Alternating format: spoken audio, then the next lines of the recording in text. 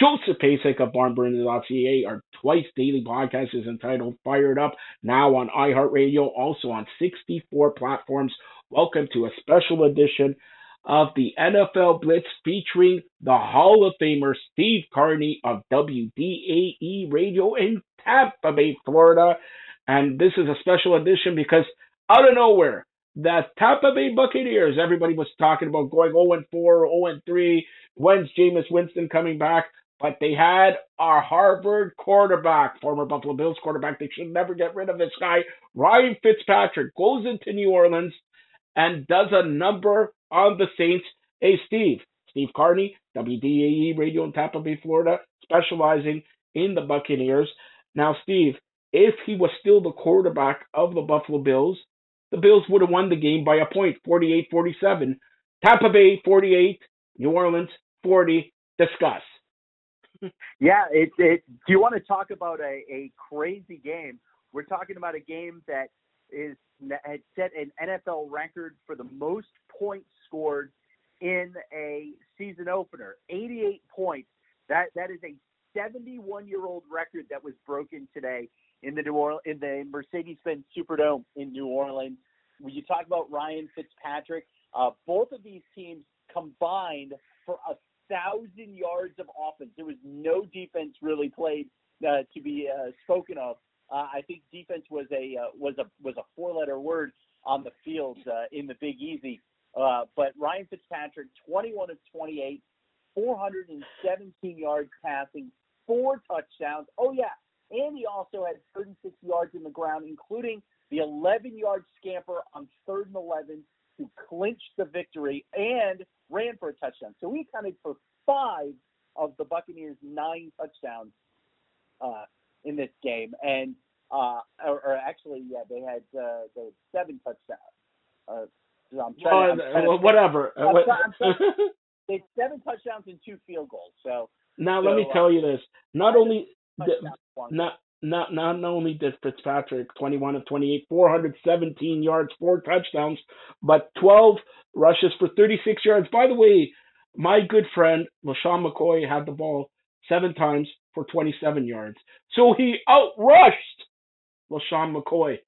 How about that? And he's a 35-year-old quarterback with a giant beard. Yeah, and here's the key. In week 2, Tampa Bay plays the Philadelphia Eagles. Philadelphia wasn't impressive on Thursday night. So could the Tampa Bay Buccaneers go 2-0? It's amazing what a difference a couple of days make. When we were doing the preview, and I had said to you that I thought that the Buccaneers could go 0-3 while Jameis Winston is out. And the 2 games that are left, you mentioned the Philadelphia Eagles, who will come to Raymond James Stadium on Sunday for week 2. But how about their week 3 matchup? Monday night at home against a team that tied the Cleveland Browns today. The Pittsburgh Steelers are going to be coming to Raymond James Stadium on a Monday night. Now there's talk that this team could be 3-0 coming out of this stretch, and Jameis Winston may not get his job back. Unbelievable. Like, in your wildest dreams, first of all, maybe you thought they would win a close game, 21-20, something like that. Going into New Orleans, scoring 48 points? Come on. Yeah, putting up 48 points was certainly not expected. The 2 teams combined for 55 points in the first half. The over-under in Las Vegas was 49.5 for the game, and they were at 55 points at the half. So in the words of the late great American dream, Dusty Rhodes, you could take your ticket to the pay window, baby. So I was it's just I was talking with former Bucks and Bears tight end John Gilmore, who does our pregame and postgame with us, and I said to him, I said, this is like a Rocky movie. Like, these 2 guys are just they're like 2 fighters standing in a ring. There's no defense. There's no blocking. You're just standing there and you're just swinging and hitting the other guy as hard as you can, and you're trying to figure out which one of these guys is going to go down first.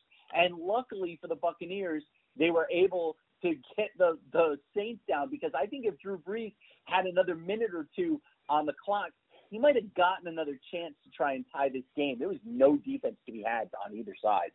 All right. Well, this is definitely probably the shocker of week one.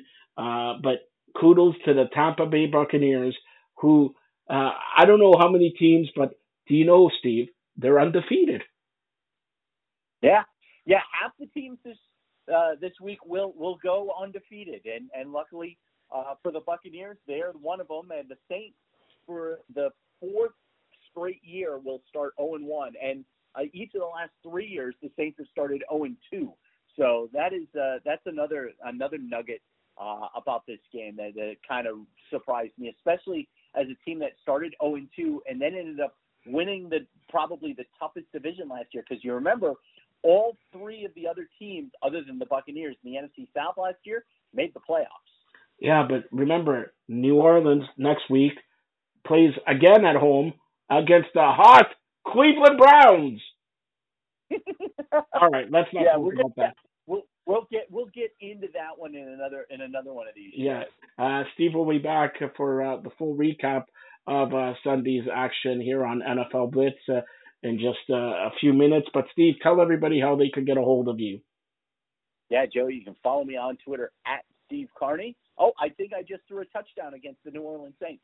You can check me out on 620 WDAE weekdays, and which is also available on the iHeartRadio app. And you can also hear me on 98 Rock, the flagship of the Tampa Bay Buccaneers, on game day Sundays and Monday nights on week 3.